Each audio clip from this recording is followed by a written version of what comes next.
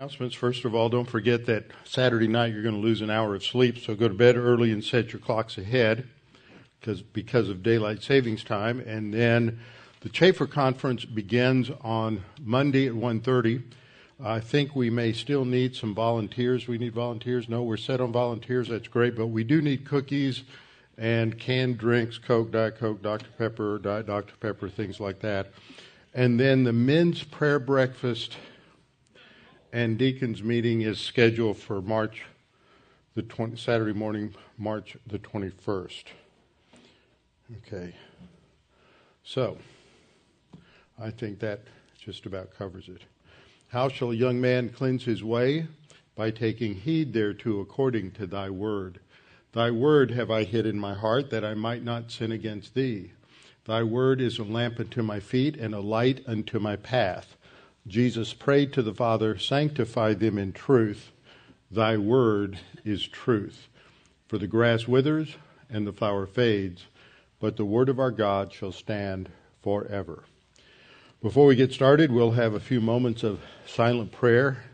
We all need to make sure that we are ready to worship through the study of God's word, and that means that we are to be in right relationship with the Lord, walking in the light by the Spirit, abiding in Christ. And so that means that we need to keep short accounts and to confess sin whenever we're aware of sin in our life, so that we can continue and maintain our forward momentum in the spiritual life. So we will have a few moments of silent prayer, and then I will open in prayer. Let's pray.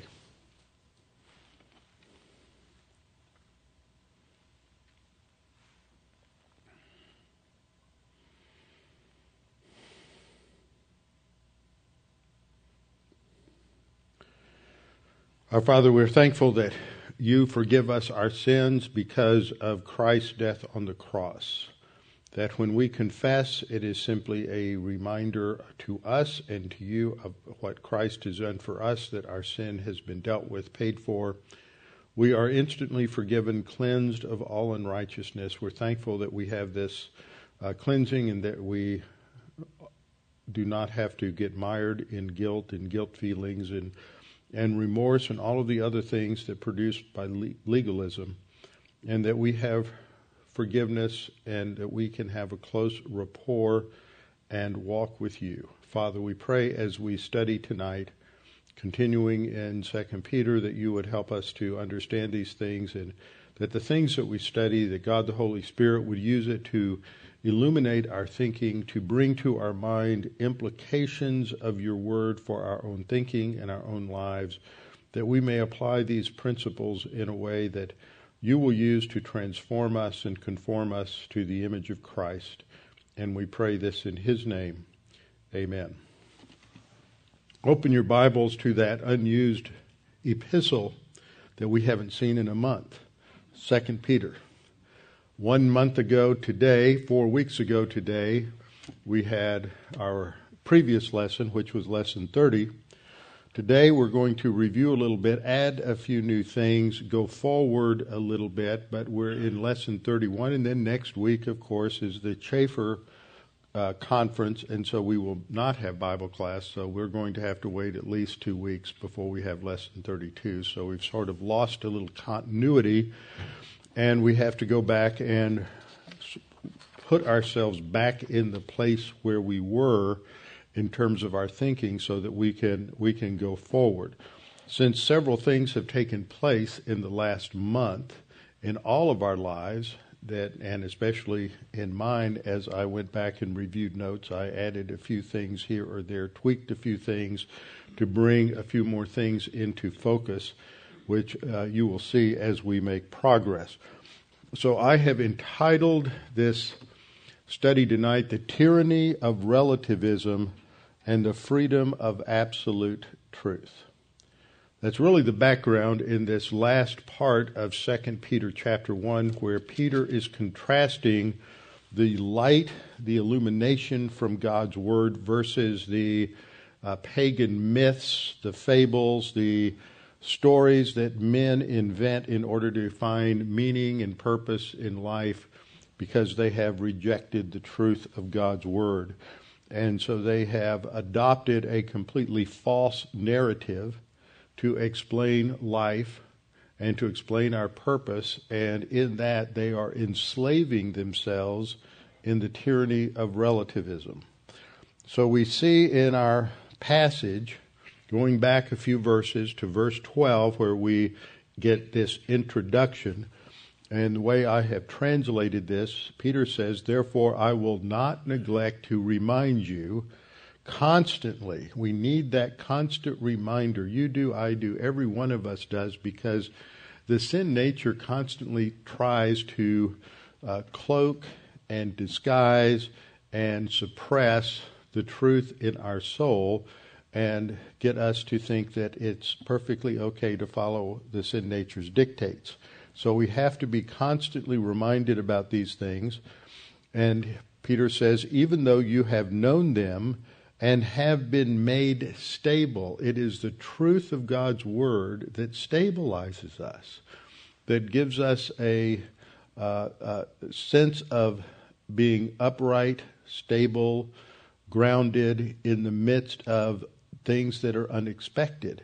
And we have so many unexpected things. We thought at the beginning of the year that it would certainly be an interesting year. We were just beginning to hear a few little rumbles about this new virus in China, but we knew it was going to be an election year, and with all of the candidates and everything, we knew that this would be quite an entertaining, distracting, and distressing year as we look at the collapse of the American culture as it is mired in relativism and rebellion against God. But we have stability, that no matter what happens, we as believers ought to be living in Scripture and not living in panic palace because there are these things happening all around us. So we have been made stable. It's a perfect tense. It refers to a past action that results continue into the present, but we're made stable by means of the truth, using the Greek preposition in, which in this case I think has an instrumental sense, by means of the truth, which you now have. It's translated this present truth, but it clearly has the idea of this truth you now have. So the emphasis here is on truth, which opens this closing section of the introduction in verse 12 and goes down to the end of the chapter, which focuses on how God's word has been revealed to us. And so we see a contrast in the world. Relativism is not something new. Relativism goes back to the Garden of Eden, just like every other sin. We may not think of it that way, but it is in the temptation that Satan, in the guise of the serpent, gave to Eve. He is telling her, well, God's not right. There's other truth. And you can make up your own truth. You too can be a God, and you can create your own truth. So it is the offer of relativism in every form in the Garden of Eden. But we see this emphasis in Scripture, and I went through these verses the last time, but it's important to remind us that we have the truth. The world out there tells us that we're narrow-minded, that we're bigoted, that we are forcing this on other people, that we're evil and wicked because we want everybody to conform to the way we think. And that's not true. We want everybody to conform to the way God thinks, and we had to do it because that is reality. And if you don't, then you don't have reality. You make up your own reality, but you're living in a fantasy world. Jesus said in John 8:32, "And you shall know the truth." This is a verse that is emblazoned in many places where they think that the truth refers to whatever it is they have come up with as a result of science, as a result of empiricism, as a result of rationalism in the technical sense of a philosophy of life based on logic and reason. And they think that's what sets us free. But Jesus uses the term the truth contextually in the Gospel of John to refer to what God has revealed in the Bible. So we have the truth. You shall know the truth, and the truth shall make you free. Free us from the bondage and the tyranny of the sin nature. It frees us from the bondage of darkness, living in darkness, and puts us into light where we see reality for what it is. John 14:17 tells us that in addition to the Word of God, which is the truth, we have the Spirit of truth. This emphasizes the role of the Holy Spirit in giving us the truth through the process of inspiration. Inspiration is the English word that is used to translate the Greek word in 2 Timothy 3:16. It's a compound word. The first part of the word is theos. The word is theopneustos, but the second part is pneustos, P-N-U-O-S-T-O-S. That's from pneuma. So pneuma is a word translated spirit, for the Holy Spirit. So it talks about the breath of God, which I think is an allusion to the way God breathes out His Word. It is through God the Holy Spirit, which is what we'll see in verses 20 and 21 of this passage.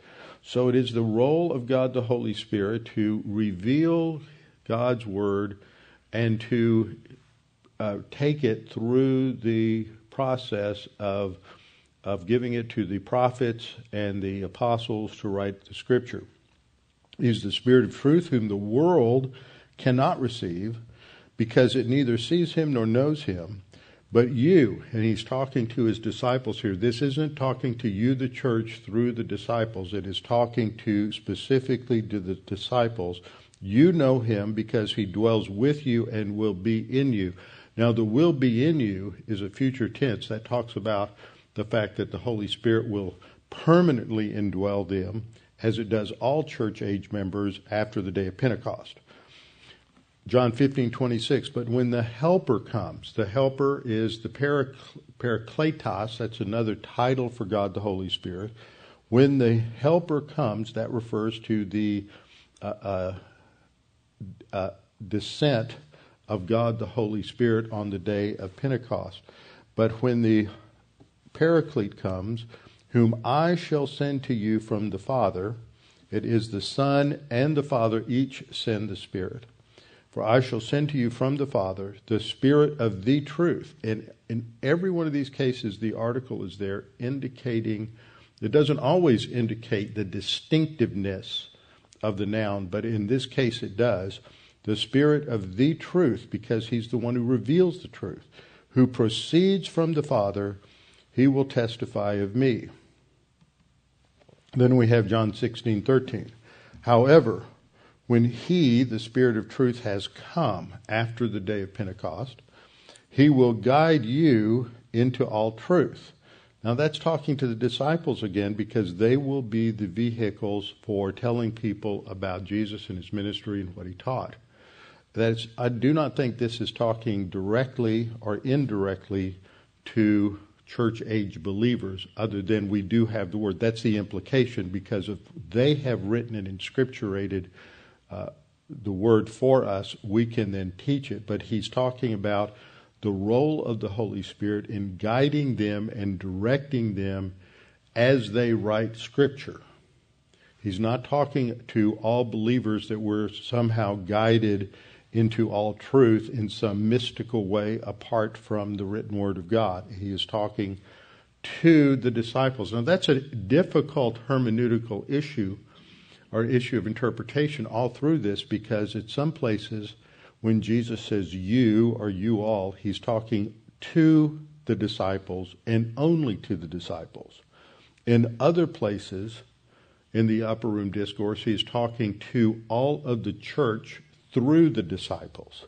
So it gets difficult sometimes to ascertain whether this is only to them or to all of us through them, and you only can answer that question because of the way we understand the rest of the Scripture.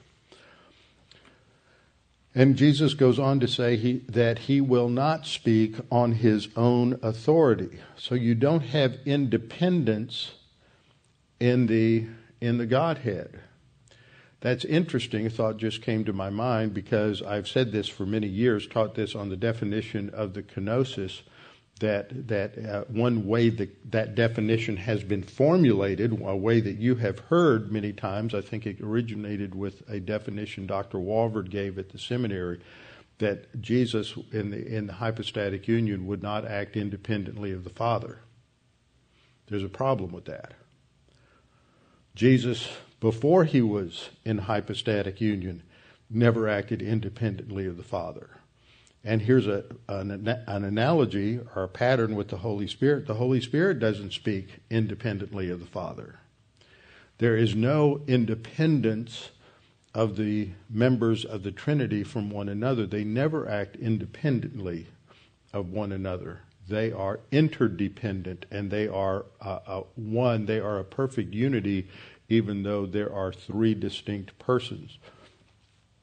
He will not speak on his own authority, but whatever he hears, he will speak.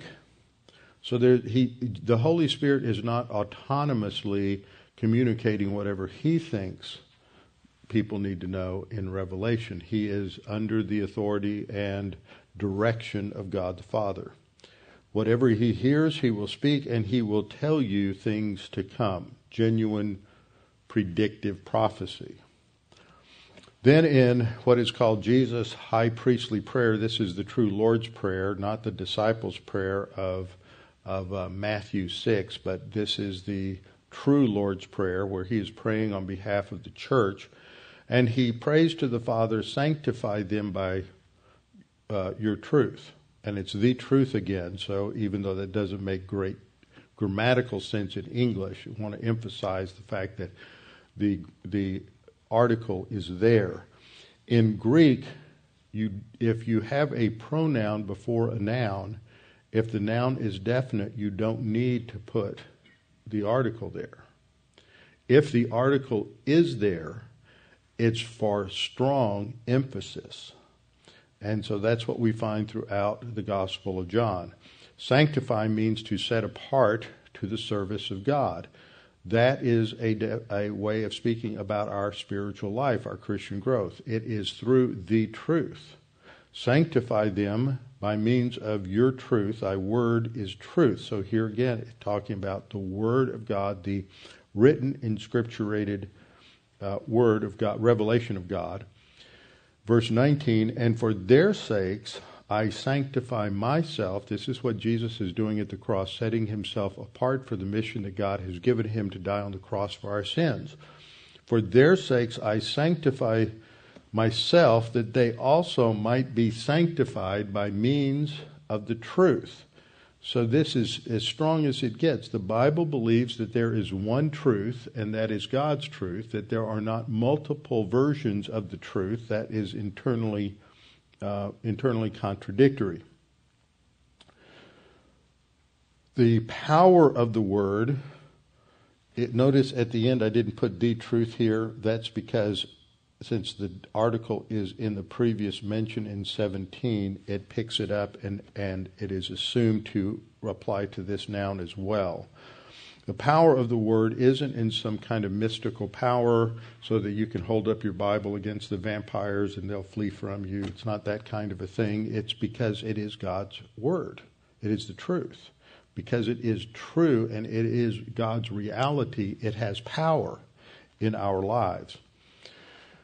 2 Peter 1:16, Peter contrasts what the world has with the truth. For we did not follow cunningly devised fables when we made known to you the power and coming of our Lord Jesus Christ, but were eyewitnesses of his majesty. So what we have here is this contrast with the truth. We have fables and legends and all sorts of irrational ways of describing reality. And we see this all around us. Often I have people ask me questions like, how can these people do that? It's so obvious. You're a boy or you're a girl. You know, if you don't know, go in the bathroom, look in your pants. You know, you'll tell. That's what it is. It's objective. How can people say there's 90 different genders? Because they're suppressing truth. They're in a fantasy world. They have lost touch with any sense of objective truth. They are not rational. You cannot explain irrationalism logically. It doesn't work. It's by definition, it's irrational. It is not subject to logical explanation. And so we have in our culture a host of leaders who are irrational, living in a fantasy world, and we wonder what in the world has gone on here. Well, they've lost complete touch with reality. They have lost reality. They don't even have a passing acquaintance with reality. They've been divorced from reality for so long that they would know it if it slapped them in the face. They have been suppressing it and suppressing it and suppressing it all their life in terms of the spiritual realities, that now that is normative for all other realities, because all other things in life always derive from our ultimate view of God. Everything in life is driven by our view of God. So Peter is saying we're not operating on this human viewpoint system of making it up as we go along. So I asked the question last time, how do we know that something is true? First of all, because it's revealed in God's Word. God's Word defines truth, so that's the standard. That is the platinum standard. We evaluate all experience by the Word of God.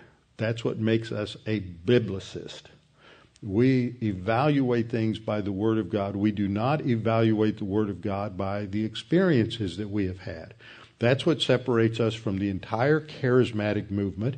That's what separates us from about 90% of evangelicalism today, even though they verbally affirm that the Bible is inerrant and infallible and sufficient.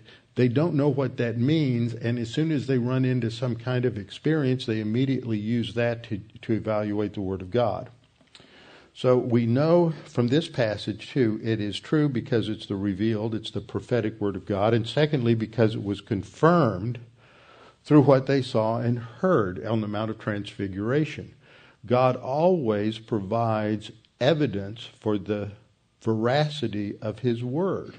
There's no such thing as some private experience like Muhammad had or Joseph Smith had that they can go out and say, this is what God said to do. God always gives some sort of confirmatory evidence because it's objective reality. So I created this chart we had the last time, that revelation on the left originates from the one true living God. It's the voice from heaven that is referred to in verse 17, that Peter talks about. They heard the voice of God saying of His Son, this is my beloved Son in whom I am well pleased. It doesn't come from the will of man. That's 121. The Holy Spirit moved those men, and they weren't moved by their own imagination. There's a reference to objective light in 119, and then the confirmatory evidence of hearing God's voice in 1:17 and 18. That's contrasted to the mythology of the unbeliever, the pagan mythology even of believers. It originates in human thought. That's why they constantly say, well, the Bible is just a product of man, because they don't know any different. All they have is the opinion of man. And so if everything else that they've experienced is the opinion of man, they have to say that's what the Bible is. They reject the truth completely. Second, they have irrational concepts. They talk about things like a true myth.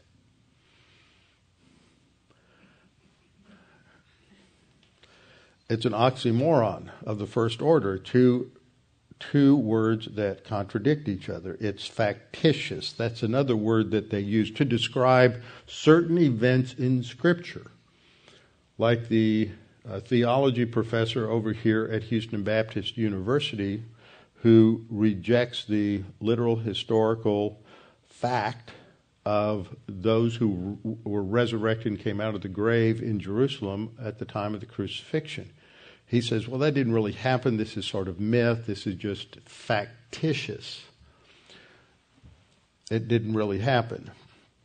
And so it ultimately leads to some sort of polytheism. You have many gods or many authorities. rather than the monotheism of Scripture. And it always leads to a historical view that is cyclical rather than linear. Only Judaism, the Old Testament biblical Judaism, introduced linear thinking that history is going somewhere and has purpose, and that you and I, because we are a micro history within the macro history of God's creation, and we have value and purpose because we're created in the image of likeness of God. So that everybody has purpose. If you feel discouraged, feel depressed, you look in the mirror and you say, you're created in the image of God. God has a specific purpose for you.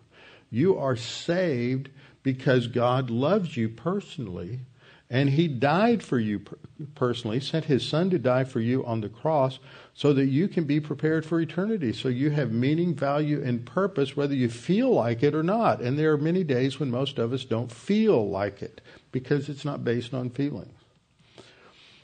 So in terms of truth versus myth, I said that revelation may be confirmed by evidence, what is seen and what is heard.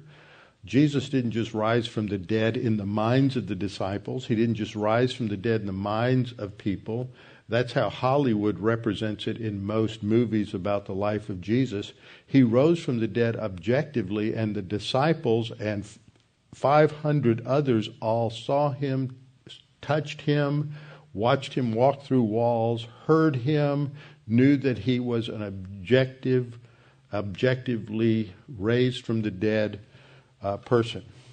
So revelation is confirmed through what is seen and heard. It is not proved by what is seen and heard. It is confirmed by what is seen and heard. And that's the language we have in the text here. Experience is evaluated by revelation. Revelation is not evaluated or interpreted from experience. That is the biggest problem. We interpret the Bible on the basis of what's familiar to us, which is our own experience. So biblical truth is never in a vacuum. When God speaks or acts, it's confirmed through evidence. God does not expect us to make a leap of faith. Leap of faith is the language of Kierkegaard and existentialism. Every now and then I hear unlearned Christians say, well, we just have to take it on a leap of faith. Never, if you are a biblicist, will you take a leap of faith. Faith is a form of knowledge. You believe it and it's true. It's more true because of God's word. God said it. I remember there used to be a little bumper sticker, God said it, I believe it, that settles it. The problem with that saying was that settles it is the result of me believing it. That's subjectivism. God said it, that settles it. Now the issue is, do you believe it or not? But it's settled because God said it. So, let's think about our thinking a minute. This always gets into some areas of philosophy, but this is very important to understand what's going on around us today. First of all, we have these categories that have been developed. They're theological as well as philosophical. Philosophy uses different language, but it's talking about the same thing.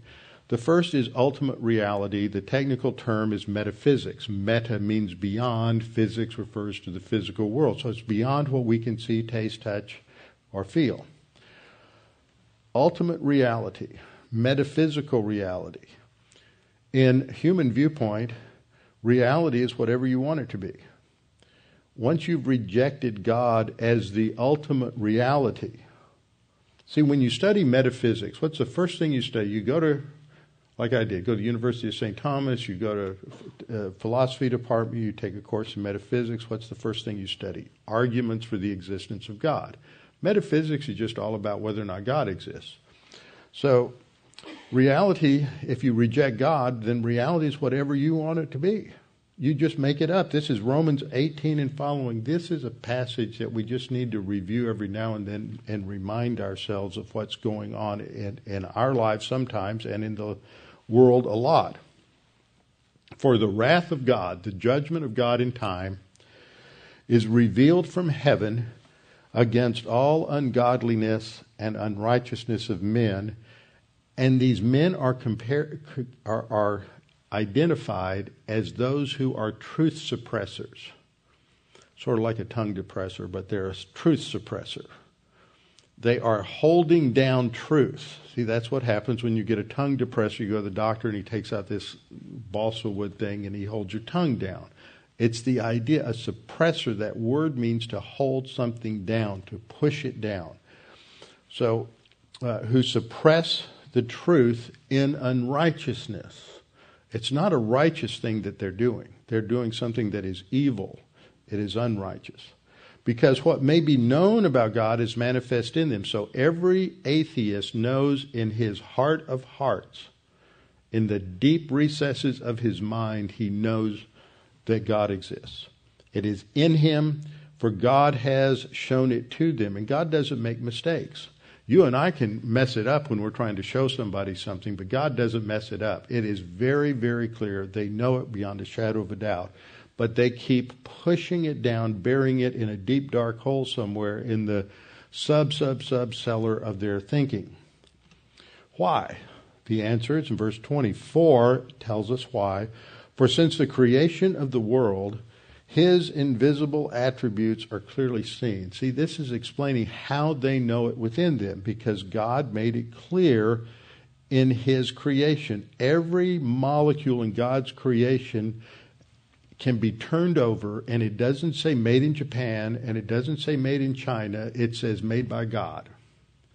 Every molecule, every atom in all of God's creation is stamped with that saying, made by God. And every person who sees it knows it, even though they immediately reject it.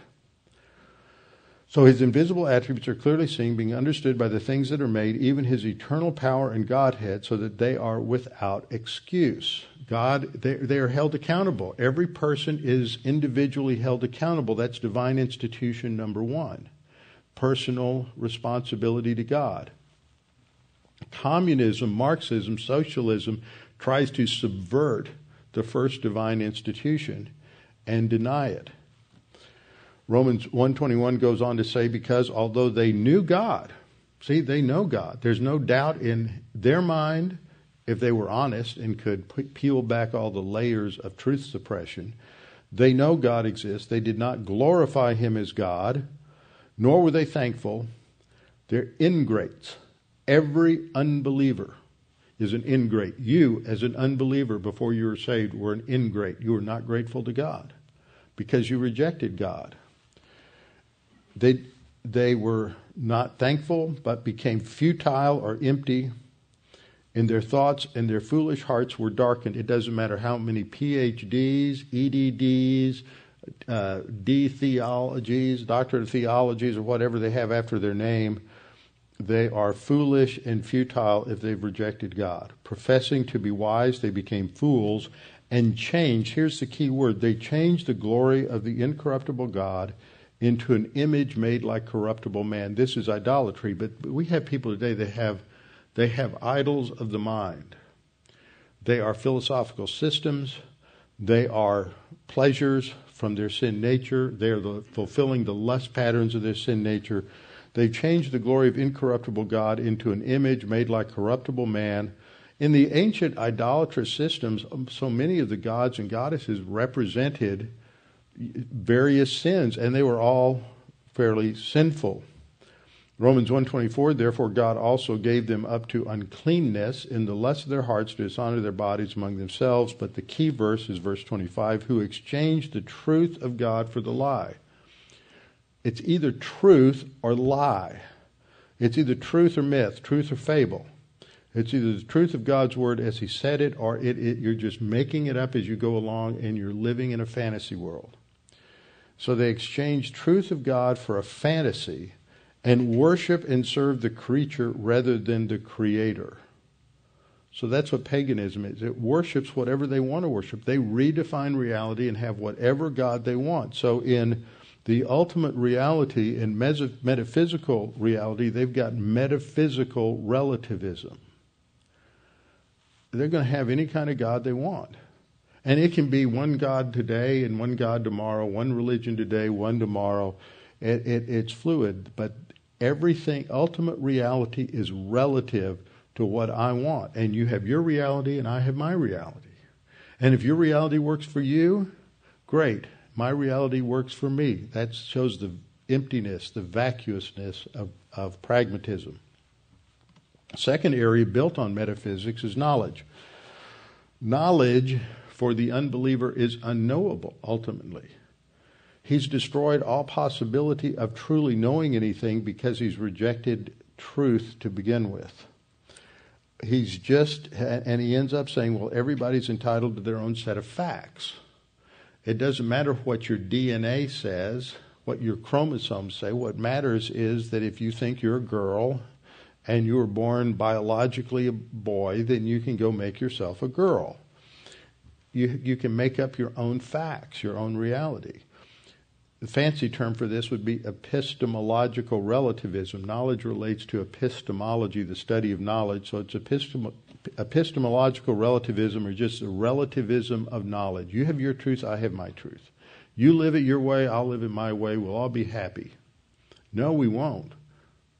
The reason we won't is because if somebody comes along and says your truth is wrong, they become the enemy and they're evil, and they have to be suppressed.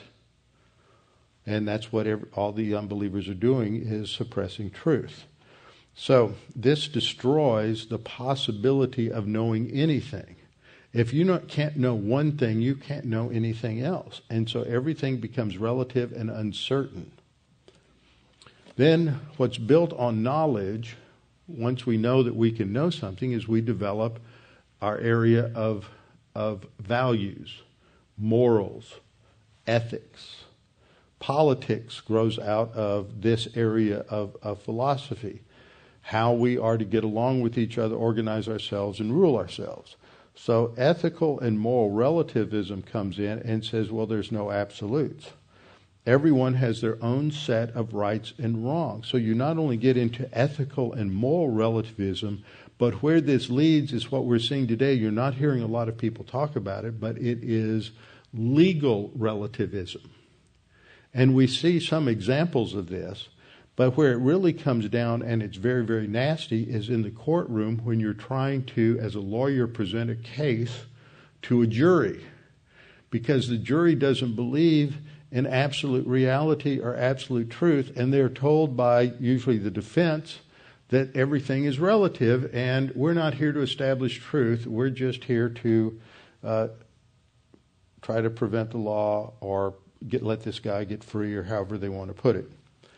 We have ethical relativism, moral relativism, and then the last stage in philosophy is called aesthetics, which has to do with beauty.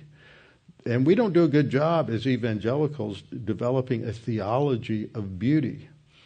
But beauty resides in the character and the person of God.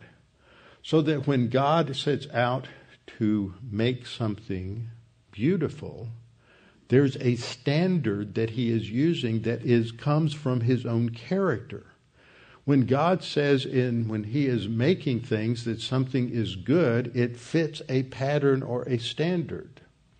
And so when you come to things that are in the world of the arts, literature, the physical, visual arts, music, all of these things, there are absolutes. If we say there are no absolutes of beauty in any of these areas, that you have your view and I have my view, and we're in aesthetic relativism, you're denying that, you're basically saying there is an area of God's creation that has nothing to do with God's essence.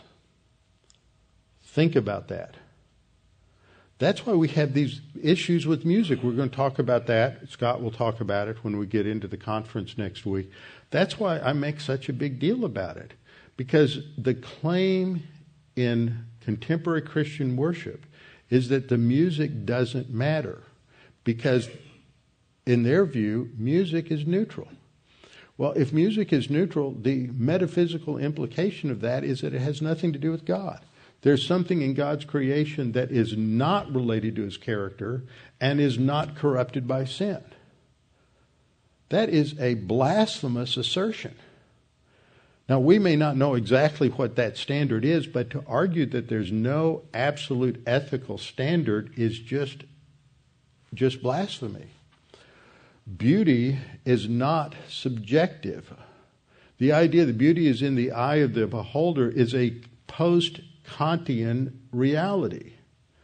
The Greeks had perfect standards for what made someone beautiful. It had to do with absolutes of proportion, how a person's skull was shaped, what the ratios were between the length of the face and the width of the face, what was more pleasing, what was less pleasing. There were objective standards. They understood that. So what we have here is we have metaphysical relativism. Ultimate reality can be whatever you want it to be. We have the relativism of knowledge. Truth can be whatever you want it to be. We have moral and ethical and legal relativism, so that right and wrong can be whatever you want it to be. And we have aesthetic relativism. We've covered all the bases now in our culture. And the result is that relativists must hate and despise those who hold to absolutes, and because they are truth suppressors. They have to hate anyone who says that there is an absolute, and they might be wrong. And recently, Todd Starnes, who is a reporter and writes a number of things on religion for Fox News, Todd Starnes last Friday, I think it was at the CPAC conference, was interviewed, and he said the LGBTQ movement doesn't just want to be allowed to do what they want to do. They want to get the Bible completely out of the culture and get rid of every Christian and to destroy Christianity. They're truth suppressors. He's absolutely right. There can be no compromise with the LGBTQ movement. Now, that doesn't mean we go out and we be judgmental and legalistic and all of this other stuff, because that sin relates to every other sin. And I always say, I don't have a problem with what somebody does in terms of sin. I have a problem when they start trying to force me to say it's okay, because that's going to violate what the Scripture says. But we're all sinners, and we have to deal with other sinners in grace just like we want to be dealt with in grace. But what happens when we say that there's absolutes is that we are going to become the enemy, and they will want to suppress us so that they can suppress the truth that comes out of our mouth. And this is the tyranny of relativism. And that's where we are. We're living in a culture where relativism is the tyrant, and it seeks to destroy everyone that doesn't agree with relativism, with its metaphysical, epistemological, ethical, or aesthetic relativism. It is a hate for anyone who says there are absolutes, and we need to figure out what those absolutes are and conform to them, because that's reality. Now that's what Peter's getting into, because where he's headed with this is that there are these false prophets and false teachers. And the false teachers are coming along, and they are offering another reality that is contradictory to the truth. So in the first chapter, he's establishing the reality of this truth. And part of the evidence he marshals is what happened when he was on the Mount of Transfiguration. I skipped past some of this last time. I wanted to go back and bring this out this time. When Jesus goes to the Mount of Transfiguration, takes Peter, James, and John with him, then as they come up, a voice comes out of the heavens and announces, "This is my beloved Son in whom I am well pleased. Hear him." Interrupts Peter because as the Lord has been transfigured and he sees the glory of the Lord Jesus Christ, he wants to build these tabernacles. He understands a connection. The Feast of Tabernacles relates to celebrating the beginning of the kingdom, and that's what he is talking about. But he's anticipating things. He's jumping the gun because the kingdom's not coming. And so God the Father interrupts him and says, "Listen to Jesus. This is my beloved Son." But the phraseology that he uses and that he used at the baptism of Christ is language that comes right out of Psalm 2:7, which we studied when we were in our study in Ephesians on Sunday morning. where at the end, towards the end of the psalm, we have this statement by the Messiah. He's the one who was speaking. He says, I will declare the decree. The Lord, that is Yahweh, God the Father, has said to me, you are my son, today I have begotten you. So this is the declaration of the sonship of the Messiah. And it is being reiterated by the Father in these two events in the life of Christ, at the baptism by John the Baptist and by the Mount of Transfiguration. And this is a declaration. It means to count or to recount a decree, something that has been said. And ultimately this decree goes back to the Davidic covenant, where God promised David a son who would sit on his throne forever. And it connects the dots here. You can't fully comprehend Psalm 2:7 without understanding 2 Samuel 7:14 and following in the Davidic covenant, which we spent a lot of time studying a year ago. It takes us back to that verse where the Father says, I will be his father, this descendant, this seed of David. That term goes all the way back to the seed of the woman in Genesis chapter 3. I will be his father, and he shall be my son. And there is a distance, a time difference between the presentation of Jesus as the Messiah and his coronation, just as there was with David. David is anointed in 1 Samuel 16:12-13, but it's 4, 5, 6, maybe 7 years before he is actually crowned king of Judah in Hebron, and then it's a few years later before he's crowned king of all the tribes in Jerusalem. So this idea is that he has his sonship is declared by the Father. And so Peter is saying, we heard this. This was a fulfillment of messianic prophecy from the Old Testament. We heard this voice that came from heaven. What's interesting is this shows that there is a role for empiricism, just as there is for rationalism, in the Scripture, but it's under the authority of God. Revelation precedes experience. John does the same thing in 1 John 1:1-4. Now, look at what happens here.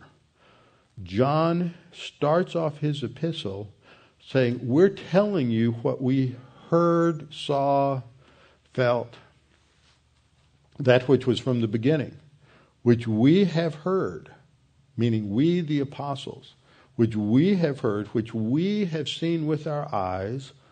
These are the senses, with our eyes, which we've looked upon, and our hands have handled, touch, concerning the message or the word of life. The life was manifested, and we have seen and bear witness and declare to you that eternal life, which was with the Father and was manifested to us, his Son Jesus Christ.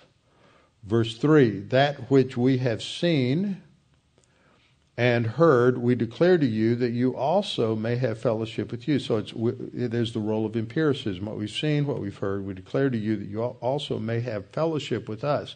You may enter into the partnership of the Great Commission with us, because before that you have partnership with God.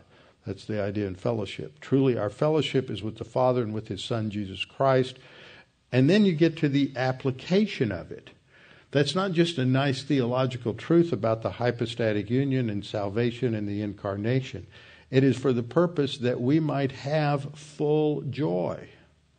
The joy that God has, the perfect happiness that God has, because he's provided all of this. That if we learn to think like God thinks and live like God wants us to live, then the effect of that is that we begin to experience and share in this joy that has been given to us. So back to Peter. Peter goes on to say, and so we have this prophetic word confirmed. The prophetic word comes first. The absolute truth of God's revelation comes first, and then there's a confirmation of that, which you do well to heed as a light that shines in a dark place until the day dawns and the morning star rises in your hearts. And I pointed out last time that this language of the dawning of the day, the coming of light, and the morning star rising in your hearts, this is all language related to the beginning of the kingdom. And that this is looking forward to the fact that just as they got those three guys on the Mount of Transfiguration saw the glory of Jesus and had a foretaste of the kingdom, just a glimpse, that they saw what will come eventually. Malachi 4:2 says, which the last chapter of Malachi, this is the last thing recorded in the Old Testament. It includes a prophecy about Elijah coming before the Messiah, and it's the last thing you read before God goes silent for 400 years. And the next thing you hear is John the Baptist, who is in the pattern of Elijah, announcing, repent, for the kingdom of heaven is at hand. So at the end of the Old Testament, the last revelation in Malachi 4:2, but to you who fear my name, the Son of Righteousness, that is not S-O-N, but S-U-N as it is in the Hebrew, which is the illumination that righteousness brings us, with healing in his wings, that's part of the Messianic kingdom, and you shall go out and grow fat like stall-fed calves. This language of the star also goes back to the prophecy of Balaam from Numbers 24:17. A star shall come forth from Jacob. Jacob is the tribe that will rule. A scepter, that is the symbol of a reign, shall rise out of Israel. The scepter as the symbol for a reign is put for the ruler, the one who reigns. A scepter shall rise out of Israel and batter the brow of Moab and destroy all the sons of tumult. This is the background for understanding the language in Luke 1:78. I have the New King James Version, which says, through the tender mercy of our God, with which the day spring from on high was visited us. Now, day spring, as I pointed out, that's an antiquated word. Luke 1:78 in the Holman Christian Standard Bible translates it the dawn. From on high will visit. The light is going to come. We're in the time before the dawn, but when the sun comes and establishes kingdom, then the light will be here. Okay, that's our review. And what we're going to go next is, because there's about 4 passages, I think, that are crucial for the foundation for understanding the inspiration, inerrancy, and infallibility of Scripture. And so we're just going to look at that briefly, and starting with the verse that we have here in 2 Peter 1:20 and 21. Begins in the middle of a sentence, knowing this. So we're going to see that it's a causal participle because we know something. Knowing this first, that no prophecy of Scripture is of any private interpretation. Now, that always bothered me, the way that was translated in the King James, because it makes it sound like it's talking about hermeneutics, and it's not. It's talking about the origin of the Scripture, not the interpretation of the Scripture. For prophecy never came by the will of man. See, that's where you realize it's talking about where does it come from, where does it originate, not what does it mean. But holy men of God spoke as they were moved by the Holy Spirit. So we're going to clean that translation up a little bit as we go along. So it starts off knowing this first. It's a causal participle because we know this first. First here means first in terms of being foundational, first in terms of priority. This is where we start. We start with the authority of the Word of God. That's where we know truth. There's revelation from God. So there's a presupposition of God as the creator, as the revealer. This is where we start. So protos here has this idea of something that is foundational. It's the starting point. And our starting point is the Scripture, because that's what informs us of truth. And it's in English, it's that no prophecy of Scripture is of any private interpretation. And that's really not a good way of translating this. So we have to look at this in terms of the Greek. So literally, I've translated it down at the bottom. It doesn't say no prophecy of Scripture. It says every prophecy of Scripture does not originate. So they've cleaned it up. It reads better in English that no prophecy of Scripture is. It's an absolute statement. Every prophecy of Scripture, and because he's talking about the Old Testament here primarily, it originates from God. That's why it's prophetic. Prophetic doesn't necessarily mean that it is talking about the future. It is talking about that which is revealed from God and not knowable in any other way. Every prophecy of Scripture does not originate. The word there has to do with something that originates or comes into existence. And this is not a word that talks about something that just happens. But every prophecy of Scripture does not originate or does not derive or does not come into being from its own explanation or interpretation. I think the best way to paraphrase this is every prophecy of Scripture doesn't originate from a person's own opinion. Or you can change it around and say no prophecy of Scripture originates from anyone's personal opinion. It's not the personal opinion of the prophets. And that makes sense once you go into the next verse that explains it with the for there explains the meaning of this. For prophecy never came by the will of man. Now it makes a lot more sense. He's talking about the origination of the content of Scripture, not the interpretation or meaning of Scripture. For prophecy, that is a term for all of the Old Testament, all of the Scripture, never originated, never came into existence by the will of man. But holy men of God spoke as they were moved by the Holy Spirit. Now what's interesting here is that never came, that's translated, the word never came here is the verb pharaoh, which means to bring or to carry. So no prophecy ever was brought along or carried along is a better way of translating that, as I have in the bottom of the slide down here. So this bottom verse here is how I've translated this. For prophecy was never carried along by the will of man. It doesn't originate with man. But holy men of God, this is the New King James, holy men of God spoke as they were moved. See, were moved is the same verb, but it's a participle. They spoke when they were moved, I think is a better way of translating that participle, or by means of being carried along, one or the other. The NET translation does a fairly good job there. I've improved it a little bit in my translation. The NET translates it, for no prophecy was ever born of human impulses, but rather men carried along by the Holy Spirit. Now, see, they translated Pharaoh as born here, but since it's Pharaoh here and Pharaoh here, it should have been translated with the same English words to show the connection. That no prophecy was ever carried along by human impulse. That's why I translated this way in verse 21. For no prophecy was ever carried along by the will of man. It didn't originate with man, and man didn't develop it. It was not carried along by the will of man, but men spoke from God when they were carried along by the Holy Spirit.